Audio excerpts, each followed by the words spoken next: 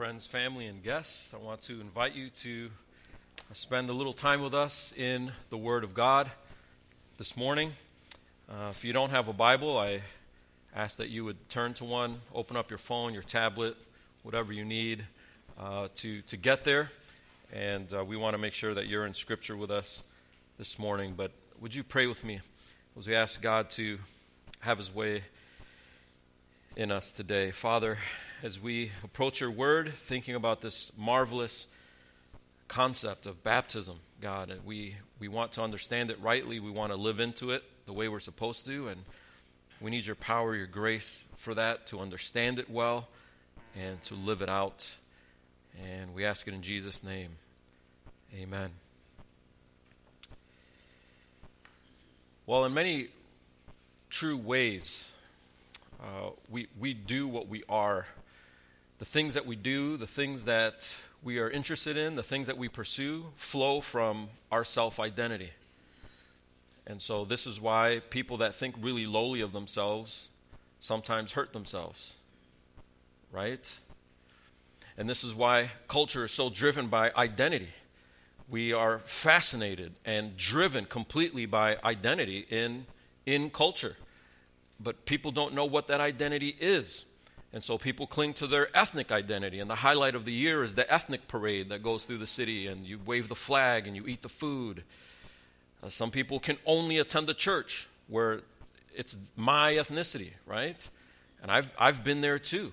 And there's a lot to celebrate about culture. And there's a lot to miss when you're outside of your culture and you don't have your foods and you don't have your music. There's a lot to miss there.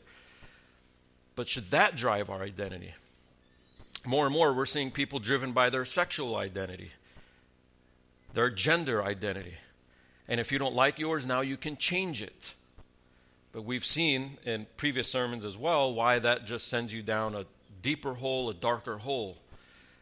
Because the truth of the matter is, underneath your ethnicity, underneath your gender, underneath where you grew up, underneath your favorite sports team, whatever it is that you identify with, underneath all of that, is a broken sinner disconnected from our Creator.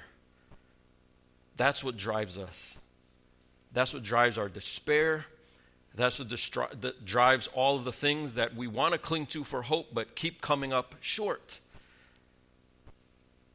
But what Scripture talks about is there's a way to change your identity. And you can't change it from the outside in. It can't be done with a surgery. It can't be done by joining a Facebook group or getting rid of certain kinds of clothes and wearing a different kind of set of clothes. It's not about your wardrobe. It's not about necessarily hanging out with the right kind of people to become a different kind of person. It's an interior change. And brothers and sisters, that is what baptism is. Baptism is, I was this guy, and now I'm a different guy. That's baptism. Baptism is a rite of initiation into a covenant relationship with God where rather than being alienated from God and separated from God, you are now part of God's family. It's not like you're allowed to hang out near God's house. You went from alien status, stranger status, who are you? You have no business here. You can't get through the front gate, all the way to a rightful seat at the family table. That's amazing. And I think for some of us, maybe even those of us who are Christians, that sometimes doesn't click. Where that's your identity. That's what unites us in Christ. So when we think about baptisms, oftentimes we think about controversies, the kinds of controversies that I tried to clear out of the way last week as much as possible. So if you're wondering about sprinkling versus immersion or dipping, if you're wondering about baby baptism, adult baptism, is he going to talk about that? No. Go to the online, check that out last week. I want to get underneath all of that.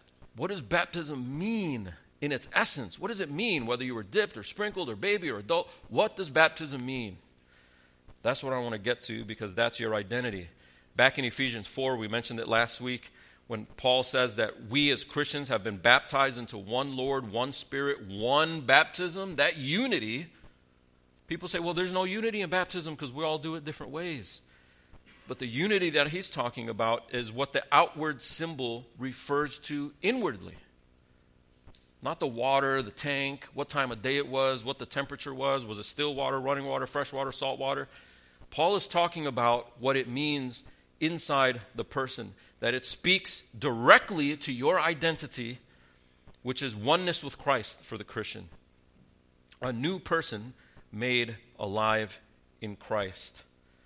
The physical water doesn't make you a new person. The physical water celebrates what happened to you.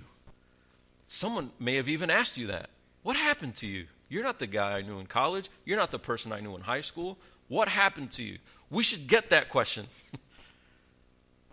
And our response shouldn't be, well, I started cleaning up my act. Well, I started going to church. Well, I started adopting good habits. While all those things might be true, your answer should be about your identity change, because that's really what they're asking. What happened to you? Something did happen to me. I was this person, and now I'm another person. And so baptism means union with Christ, and union with Christ means that you now live a new life in Christ, a life of power over sin, power to do the righteous things, power to live into holiness, power to even care about what's holy when you could care less before. And I want to prove this to you. Baptism means union with Christ, and because of that, baptism means new life, a life that looks different, seems different. People can tell it's different. It's a new life. You're a new creation. I want to prove that from 4 passages. We're going to do 3 of them real quick and then spend a little more time on the 4th one. So the first 3 I'm going to put up on the screen so you can just see it briefly. But here's the truth that they're all proving. I've got 1 point this morning. That when you are baptized into Christ, you are now a new person who lives by Christ. If you've been baptized into Christ, now you look like Christ, you act like Christ, you think like Christ, you've adopted his mind, his attitude, his spirit, his heart. You've been cleaned, created, recreated, and brought into a new life that you do things differently now because you're a Christian. Baptism means you've been brought into Christ, and now you're a new person who lives by Christ. That's the point, and I'm going to prove it to you, I hope, from 4 passages. Let's look at the first 3 really quickly. And the first one's Romans 6. This is the typical passage I go to with most of our baptisms. I pull out Romans 6 to explain baptism really quick. Listen to what Paul is saying. Do you not know that all of us who have been baptized into Christ, Jesus, I'm not talking to those of you who maybe are visiting church or interested in Christianity. I'm talking to those of you who have been baptized into Christ. And don't you know that all of us who have been baptized into Christ were baptized into his death? We were buried, therefore, with him by baptism into death, in order that, just as Christ was raised from the dead by the glory of God the Father, we too might walk in newness of life. Real quick, because that just sounds like a lot of Christianese to us sometimes, and it just goes by in a big blur. Paul is saying, when you close your eyes and you imagine Jesus dying on that cross on Calvary, and he's dying there, gives up his last breath, and he's dead. Don't you know that when you were baptized into Christ, essentially, that was your death? That was your death. You should have paid a penalty. What did the thief on the cross say? We belong here. This guy doesn't. So how can Jesus tell him, today you'll be with me in paradise? By taking the death for that guy. The eternal weight of death, right? So Paul is saying when Jesus died on the cross, he died that death that you should have died, that condemnation death, that death that puts us under eternal weight of judgment forever. Christ took it for you. So his death became your death, and if his death became your death, guess what his resurrection became? Your resurrection.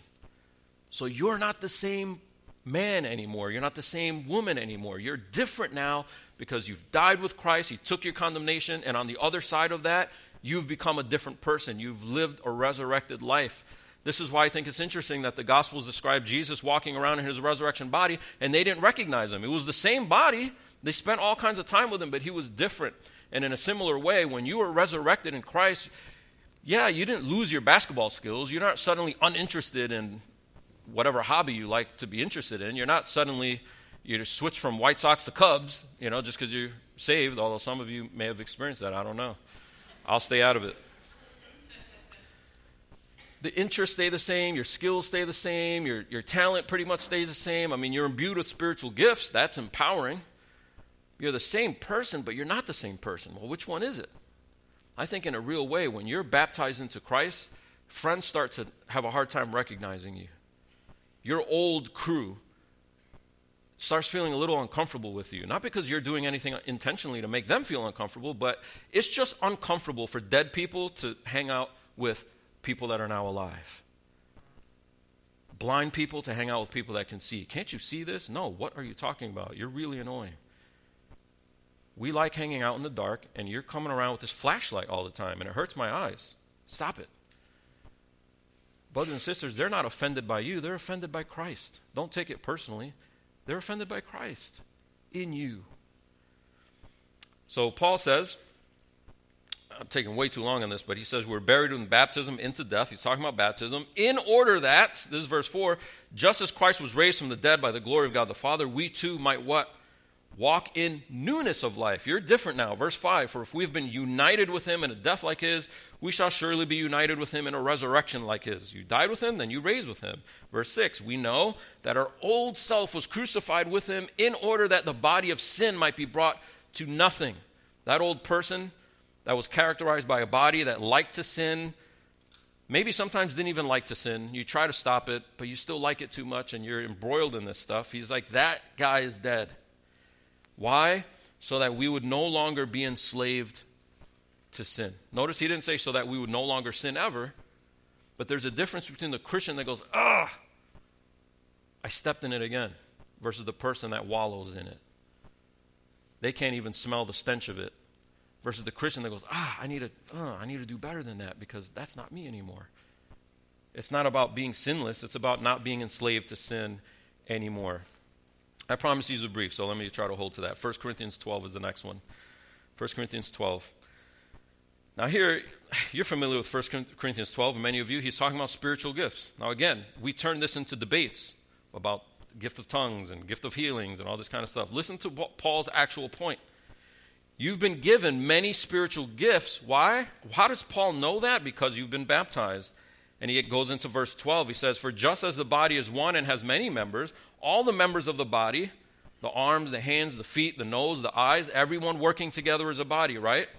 We are one body, so it is with Christ.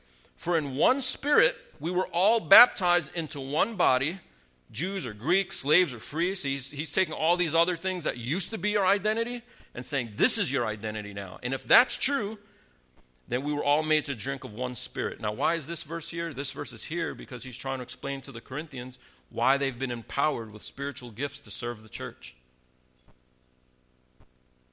So that either looks like you used to use your own skills and talents for your own stuff. Now God he's incorporated you into this body, and now you're going to use those gifts and talents in a spiritually empowered way to bless the church.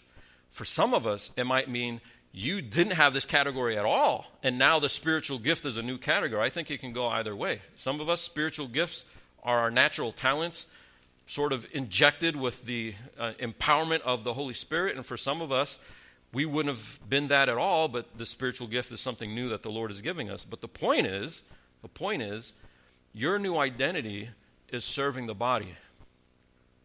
And how does Paul know that? Because you were baptized. That's his point. The baptism changed you to serve other people and through spiritual gifts. Galatians 3, 27 to 28. Here Paul says, for as many of you as were baptized into Christ have put on Christ. If you were baptized, that means you put on Jesus Christ. Verse 28. There is neither, here he does it again. It's not about Jew or Greek. It's not about slave or free. It's not about what status you are in the social structure. You can be the lowest, you can be the highest. You can live in the penthouse, you can live in the ghetto. Or what your ethnicity is, whether you belong with the Jewish people from the Old Testament or outside of that. What about male and female? Some people just can't even have a conversation without talking about male and female issues, right? We're so caught up in those identity categories, and he's moving them all out of the way and saying, you are all one in Christ Jesus. How are we one in Christ Jesus? Verse 27, you were baptized into Christ. That was the identity change. So all the Jew-Greek stuff, the slave-free stuff, the male-female stuff, it's not that we don't see distinctions, but making that your identity was left behind, And what's in front of you now is living as one body into Christ. Then he goes on into chapter 4. We won't put this on the screen, but he goes on into chapter 4 where he argues from the book of Genesis that we're not slaves to the Old Testament law. But he doesn't mean that we don't live differently now, like we don't care about what we do. He goes on explicitly to say in Galatians 5:6, listen to this, Galatians 5:6, for in Christ Jesus neither circumcision nor uncircumcision counts for anything. Those Old Testament rules, they don't count for anything, but only faith working through love. So Paul's not saying, scrap the Old Testament law. God doesn't care what you do. You're a new creature. You're free to do what you want. No, you're free to do what he wants. Big difference. You couldn't do what God wanted before. Now you're free to do what God wants. It's not now I'm free to do what I want. That person is still stuck in the old person. Then he says in the very next verse, listen to how he encourages but also challenges the Galatians. He says, you were running well. Who hindered you from obeying the truth? So again, freedom, you're baptized and you become this new person, this free person. And in your mind, if I'm free, now obeying Jesus Christ, that feels like enslavement. If that feels like enslavement to you and not freedom, you may not be saved. The saved person goes, I couldn't want what God wants before. I didn't want what God wanted before, and I couldn't do it no matter how much I tried. I kept slipping back into this old thing that I couldn't shake. But now that I'm in Christ, the chains have fallen off, and now I can do what? Do what Jesus tells me to do. And I can want it and like it and pursue it and grow in it. But I couldn't before. So he's concerned that if you were baptized, then you should be obeying God's truth. And then Galatians 5:13, real quick, for we were called to freedom, brothers. Only do not use your freedom as an opportunity for the flesh, but through love serve one another. So Paul's saying, if you are free, don't use that freedom as an excuse to do what I want. That's not freedom. You are now free to love one another. That's what you're free to do. And we couldn't love one another before, because guess the only person who you love outside of Christ? Yourself. And even the things I do for other people, I do them because it makes me feel good. And every time I hit send 2% to whatever charity the store is trying to make me click the button, I just want to get out of this line, please. And they're looking at me to see what percentage I hit. And I'm like, fine, 2% to that charity. I don't know what that charity is. Is it legit? Most of us, hey, we're doing it for some other reason. That's what it's like to try to live righteously outside of Christ. Ultimately, we're doing it for ourselves. But in Christ, we're free to do it for him and actually serve one another in love for the glory of God. Now, the fourth passage, we'll spend a little bit more time here, or the rest of our time will be here, and that's Colossians 2. Would you turn there? Colossians chapter 2. We'll just take about 15 minutes here. Colossians chapter 2. Famous passage on baptism. And why am I taking us here? For no different reason than I just took you to those other three verses. What does baptism mean? Baptism means you've been brought into Christ. What does it look like if you've been brought into Christ? What does it mean that you've been brought into Christ? You live into Christ. You live according to Christ as a result. And I should probably get this out of the way just in case there's any confusion here. That what you have to do is make a profession of faith publicly, get dunked in the water, come out, and God will just give a pass to whatever you do because, you're in. So it doesn't matter. The person that thinks that way went through the motions but hasn't been baptized into Christ. They just took a bath. The difference is the person who didn't just do the outward form, but that the outward form represents what has happened in that person spiritually. And what has happened in that person spiritually is not just guilt. It's not just feeling bad for the bad things I've done. It's change. It's freedom from the enslavement of those things. Remember when God came along Cain and he's like, hey man, sin is crouching. It's like sin is like hiding behind a bush and wants to jump you like you're walking in an alley and you're getting mugged, okay? That's the imagery God is using. And he tells Cain, but you have to master it.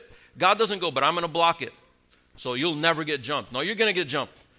You're going to be tempted. You're going to be lured. You're going to be enticed, just like your mom and dad were with that fruit. But Cain, you have to master it. What did Cain do? He didn't master it. What do we do when we read that? Stupid Cain. You're Cain. I'm Cain. Someone else has to come to master it because I can't. That's the point of Genesis. Not to judge Cain, but to go, man, Cain was so close to the garden. He probably remembers it maybe. I don't know. Like, he's told what it was like. His parents are right there. Imagine story time with Adam and Eve tucking you in at night. I walked with God in the garden. What? What was that like? He couldn't master it because he was enslaved to sin. So Paul here in Galatians 2, he talks about this change. And here's the context. The context of this, where we're jumping in right now, is that Paul has been warning the believers in Colossae, that's why it's called Colossians, the Colossian believers. He's been warning them about doctrinal snares in the church. People have been making up rules, okay, and telling them, hey, you got to follow these rules. You got to follow all these rules that we made up. And he's saying, no, that's a danger. You need to be careful with that. You don't have to live according to man-made rules and man-made regulations that Scripture doesn't bind us to. That's the context. That's what's happening here. And then his reasoning to snap them out of it, to go, wait a minute, I'm not supposed to live like that, is he's telling them, guys, that's how dead people act. Dead people act like that. Dead people pray prayers like, God, I know I messed up this week. I'm going to do so much better this week. Watch this. Dead people pray like that, and they're still dead.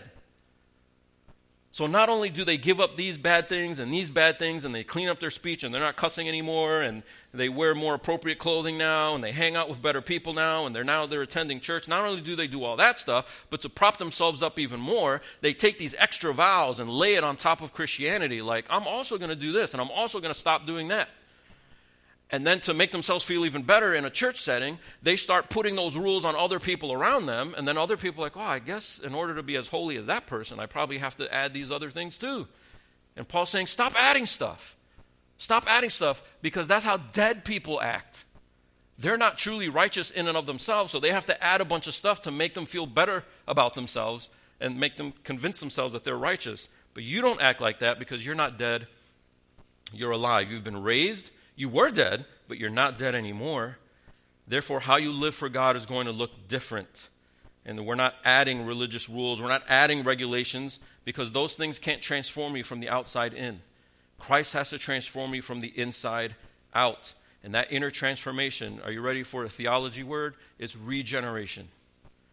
Regeneration. Okay? I don't want people out there going, hey, do you know what regeneration is? No, I go to CFC. We were never taught. Regeneration means reborn. You were reborn. A regenesis. A new beginning. That's regeneration. Okay? How are you regenerated? What is regenerated? If you're explaining to someone what baptism means, you just explained regeneration. You were made alive. You were dead. Now you're made alive. That's the inside work that rules and regulations can't do. So check it out in Colossians 2. We're going to drop right down into verse 6. And here he explains that those who've received Christ walk in Christ. If you've received Christ, walk in Christ. Live in him. Therefore, as you receive Christ Jesus the Lord, so walk in him. Rooted and built up in him and established in the faith, just as you were taught, abounding in thanksgiving. This is all about identity in Christ. Who are you rooted in? Christ. Who are you built up in? Christ. Who have you received? Christ. That's your new identity. And if that's your identity, that's how you act, that's how you think, that's what you do. But the mechanism for it is faith. You see that there? You've received Christ, so walk in him, already having been rooted and built up and established in the faith. So faith looks like something, right? You believe, you're changed, you receive Christ, and then what do? Verse 6, you walk. You walk in Christ. Real faith in Christ means you walk in Christ. Walk is a way of life. It's not talking about whether you limp or what your gait looks like, if you need new shoes, or right? It's talking about not your physical walk. It's talking about your spiritual walk, your life, your way of life, how you live. It's rooted in faith in Christ, and it's expressed in the way you walk. Now, baptism means that we've received Christ by faith, and look how he continues in the next few verses in 8 through 15. Okay, this is the change that's happening inside of you so that you can walk different. The change inside of you is described in 8 through 15. It says, see to it that no one takes you captive by philosophy and empty deceit, because that's not going to save you, right? According to human tradition, according to the elemental spirits of the world, and not according to Christ. Why?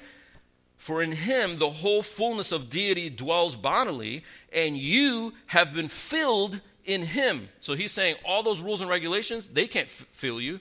You've already been filled in Christ, who is the head of all rule and authority. In him also you were circumcised with a circumcision made without hands, by putting off the body of the flesh by the circumcision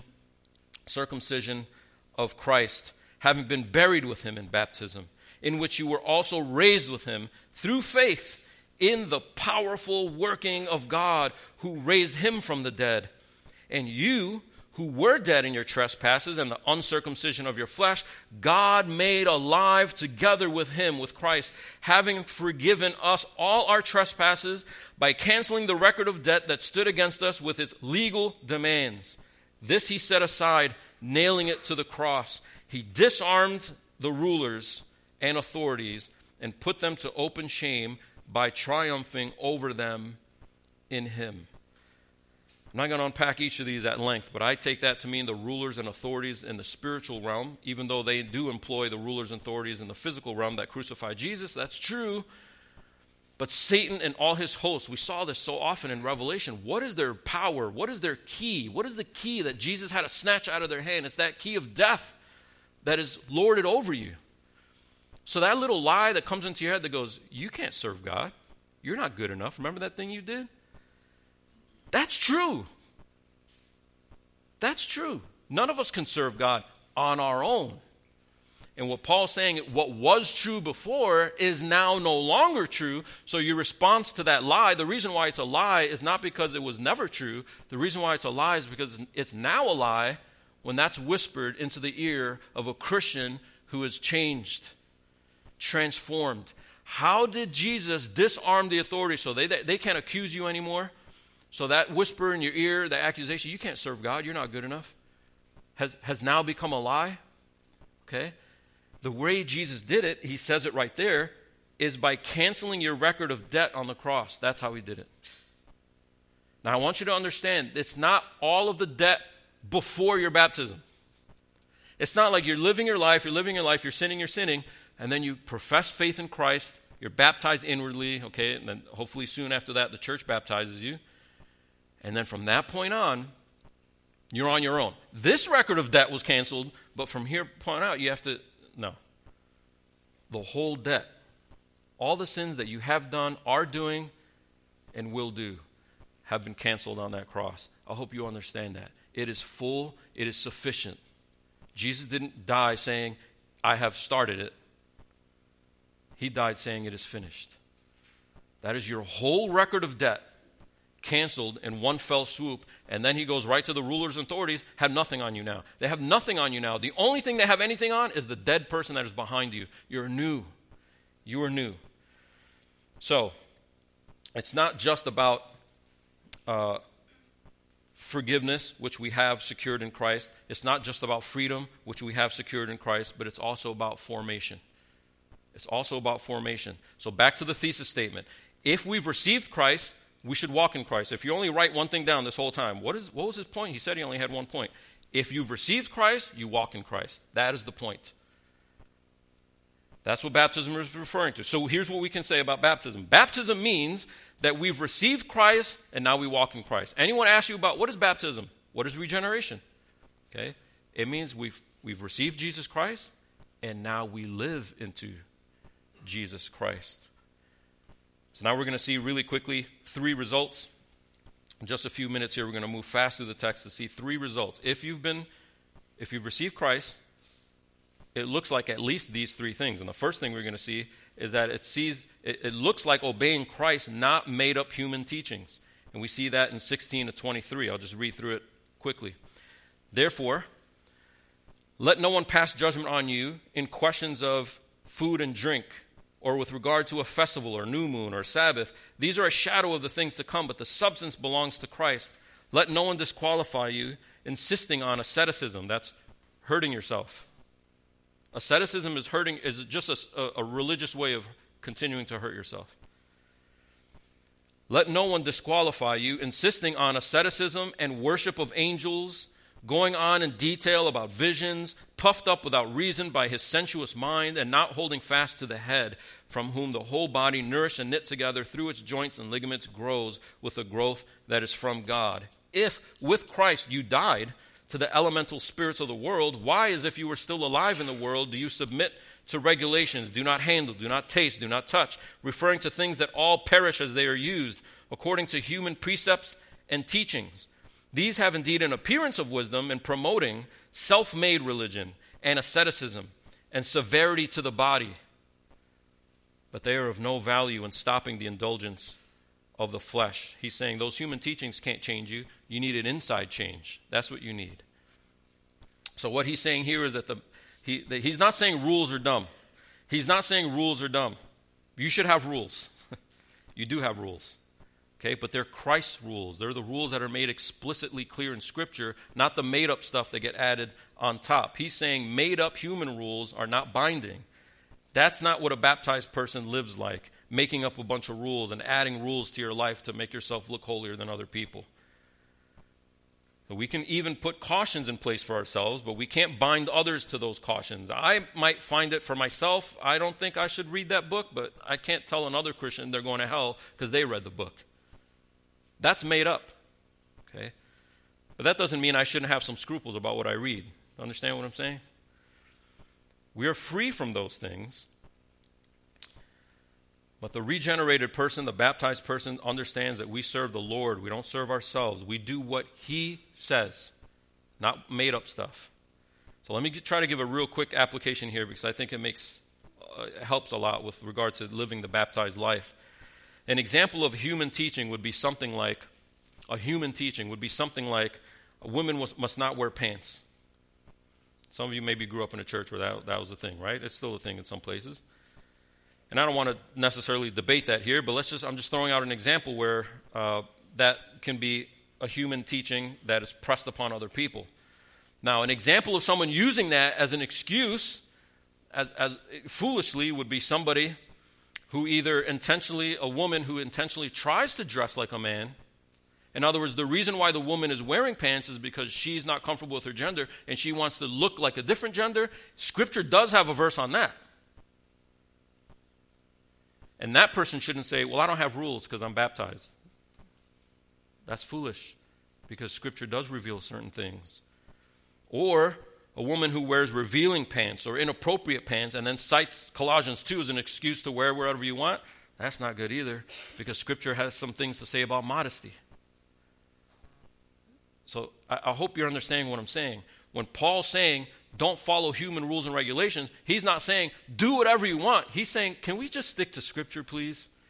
Can we stick to, it's hard enough. You know, it's difficult enough. We need the empowerment of the Holy Spirit to live according to what Scripture does say. We don't have to start talking about denim is outlawed, right?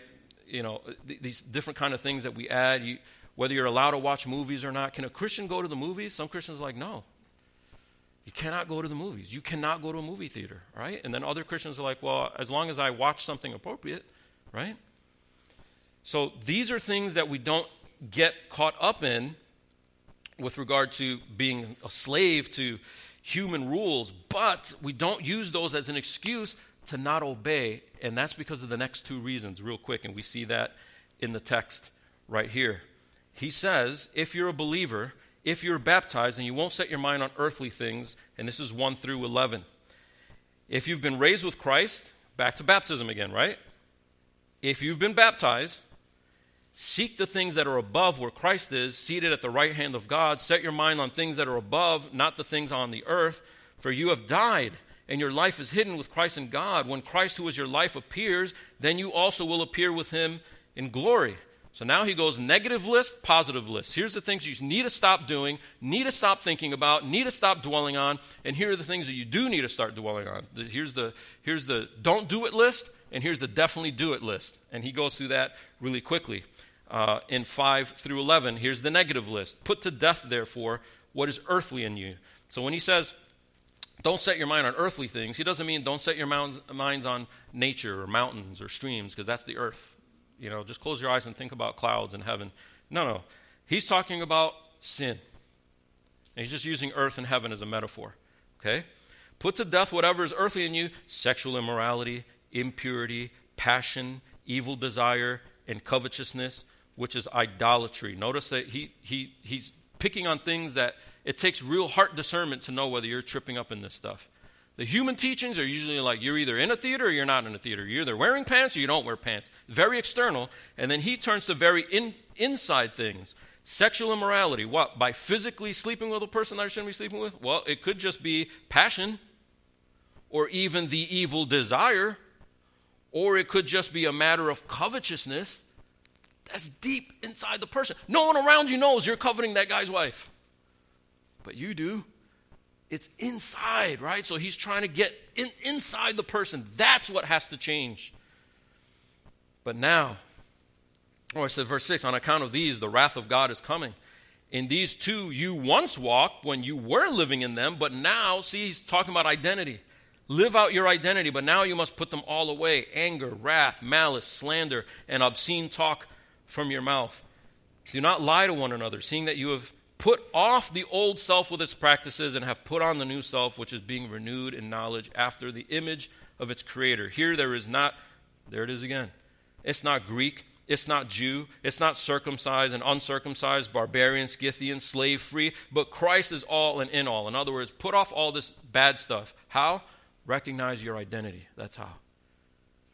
That it's not that you're a Jew or that you're a Greek. It's not that you're a male or a female. It's that Christ is all and in all. And if you've been put in him, if you've been raised in him, then you can put off these things that don't look like Christ. And instead, you can do the positive one, verse 12. Put on the things that do look like Christ. Put on then, and we'll just go to verse 17. Put on then as God's chosen ones, holy and beloved, compassionate hearts, kindness, humility, meekness, and patience, bearing with one another. And if one has a complaint against another, forgiving each other, as the Lord has forgiven you. So you also must forgive. And above all these, put on love, which binds everything together in perfect harmony. And let the peace of Christ rule in your hearts, to which indeed you were called in one body. And be thankful. Let the word of Christ dwell in you richly, teaching and admonishing one another in all wisdom, singing psalms and hymns and spiritual songs with thankfulness in your hearts to God. And whatever you do in word or deed, do everything in the name of the Lord Jesus, giving thanks to God the Father through him. Notice that list of things that should characterize the Christian life begins with identity. You are God's chosen ones. You are God's holy people. See there in verse 12? You are God's beloved people. Comma, now do all this stuff. See? Inward change so that now you can do the different thing. Paul's saying you have the ability to not act like you used to act. Previous paragraph. That's how you used to act. You have the ability to act differently now. Notice how he emphasizes forgiveness. I'll just pick a couple examples real quick. But he emphasizes forgiveness, right? In verse 13, forgiving each other. If somebody has a complaint, you forgive each other as the Lord has forgiven you, so you also must forgive. How many of us just feel like that's the thing that's impossible? I could imagine in my mind stopping these certain sins, but I can't imagine in my mind forgiving that guy. And Paul's saying, yeah, you can't. The old person couldn't. But the person that's in Christ can. I mean, Philippians 4:13, our stomach turns sometimes when people misapply that and say, I can do all things through Christ. I can do all things, and it's on basketball sneakers. I can dunk because Jesus, look, I can't dunk. All right? And I don't think it's a spiritual flaw, right? Philippians 4:13 doesn't say you can do anything you want. But sometimes in reaction to that, we forget. We say, hey, buddy, it says I can do all things through Christ. Christ is the one. Christ is the power. That's true. But let's not delete the first part. I can do. So do it. If you were in Christ, you can do it. The most egregious sin, the foulest thing that someone's committed against you, can you forgive it? In Christ you can. And the way you do it is you lean into your identity. That's why he says, forgiving each other. How? As Christ has forgiven you. Your identity is a forgiven person. And to live out that identity, it's not to go at home and go, okay, I've got to forgive. Just train my mind on it and just act like it. No, it's not act like it. It's recognize that you've been forgiven an impossible debt. So as painful as that thing was against you, you can forgive that. Because you've been brought into union with Christ. And then what does your life look like? You're thankful. He says that twice. And be thankful at the end of verse 15. And then we're teaching each other, we're admonishing each other, and we're singing songs to one another with thankfulness. I think a lot of what we need to see in the Christian life is gratitude. It's gratitude because like the Israelites, we tend to complain and we grumble. And that's sometimes why we can't forgive. We're just like, that person did this. That person did this. And nothing they do will ever erase the fact that they did this thing to me. My job is like this, and I can't change it. The weather is like that, and I hate it. The taxes are at this level, and I can't stand it. This politician got elected, and I can't stomach it. There's a lot of things to complain about, but that's not what characterizes the Christian. What characterizes the Christian is thankfulness. For what? For God getting us out of this mess, out of enslavement. God granting forgiveness that we couldn't get for ourselves, and then conveying it to others through us. Brother and sister, I just want to encourage each and every one of us to pursue holiness, but not pursue it because you're trying to earn something from God and trying to become somebody that you're not.